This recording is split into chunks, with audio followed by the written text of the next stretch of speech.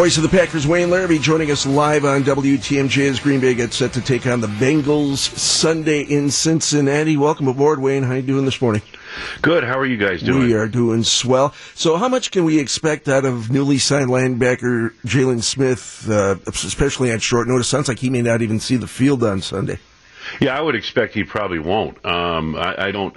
He wasn't even able to practice yesterday, from what I'm told, because he had. They just got the contract done. So, no, I wouldn't expect him to be in uniform this week. Wayne, why did the Cowboys release him?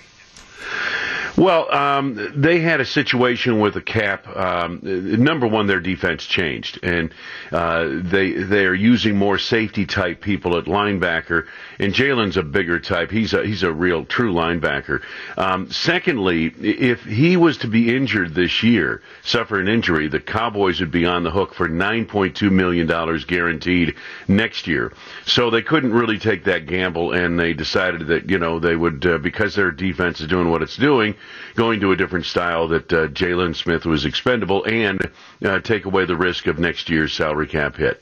Good insight there. I like that. Speaking of teams being on the hook for injuries, they seem to be piling up on the defensive side of the ball for the Packers, particularly with Jair Alexander. How are you expecting Matt LaFleur and Joe Barry to try to you can't fill that void with an all-pro type player, but who's going to step into that spot, hopefully, and make some plays? Well, I think what they're going to end up doing is Stokes will play one side, Kevin King will be on the other side. It looks to me like, from what I understand, Kevin will probably be able to come back. Rasul Douglas added, this week. I don't know how much he'll be able to play, but certainly I would think the guys you're going to see out there this weekend, if King clears concussion protocol, it'll be him, Stokes, and Chandon Sullivan.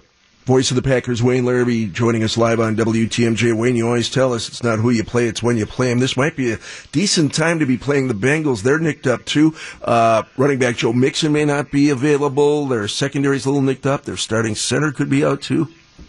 Yeah, they've had some minor injuries as they've gone through the campaign. Everybody does at this stage of the year.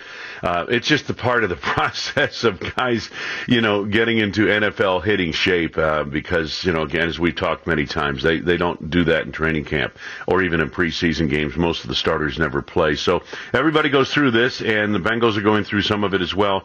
The problem for the Packers is they've lost two big studs on defense, and when you lose guys on the second and third level of your defense like that, like Zadarius Smith and Jair Alexander, that's hard. You just don't replace those guys. Wayne, where specifically have the Bengals improved year to year that have them at 3-1 as opposed to a bottom-feeding team in the last couple seasons? Well, they've improved, obviously, at quarterback. Joe Burrow appears to be the real deal, number one. So that's the most important thing. Where they've really improved, though, I think, is defensively. They've put a lot of money, free agent money in the last couple of years into that defense. They've drafted well on that defense, and players are starting to come into their own. And so I think, when you look at the Bengals, the thing that impresses me, their offense is good, and they've spent a lot of draft capital on that side surrounding Burrow with great weapons, especially at wide receiver. But really, it's the defense that is going to make the difference, as it does for any team, and their defense is much better. Logan Wilson is the real deal at linebacker. Sam Hubbard at defensive end has been a good upgrade. Their safeties are excellent, Von Bell and Jesse Bates. Their cornerbacks are patchwork together, and that's where Aaron Rodgers and the Packers have to attack on Sunday. Yeah, it seems from what you read in the Cincinnati papers, Burrow's really getting some chemistry going with wideout Jamar Chase. Hopefully you're not seeing that combination too much on Sunday. Well, he's not getting it going. I mean, it's been going since their days at LSU. They set records at LSU, and they have that chemistry that Randall Cobb and Aaron Rodgers have, and that's just something you can't teach or coach. Wayne, you don't get to go to Cincinnati too terribly frequently. This is kind of a non-traditional opponent for the Packers. Do you have a favorite kind of non-traditional, outside-the-box road city to visit when it comes to following the Packers? I would say Denver, Colorado. That's probably my favorite city to go to. It's just a gorgeous town. It's a beautiful setting, and right at the foothills of the Rockies. And, it's got kind of a Western feel, but a modern Western feel to it. So, great restaurants. It's a wonderful city. You be knocking down a couple of bowls of Skyline chili before the game?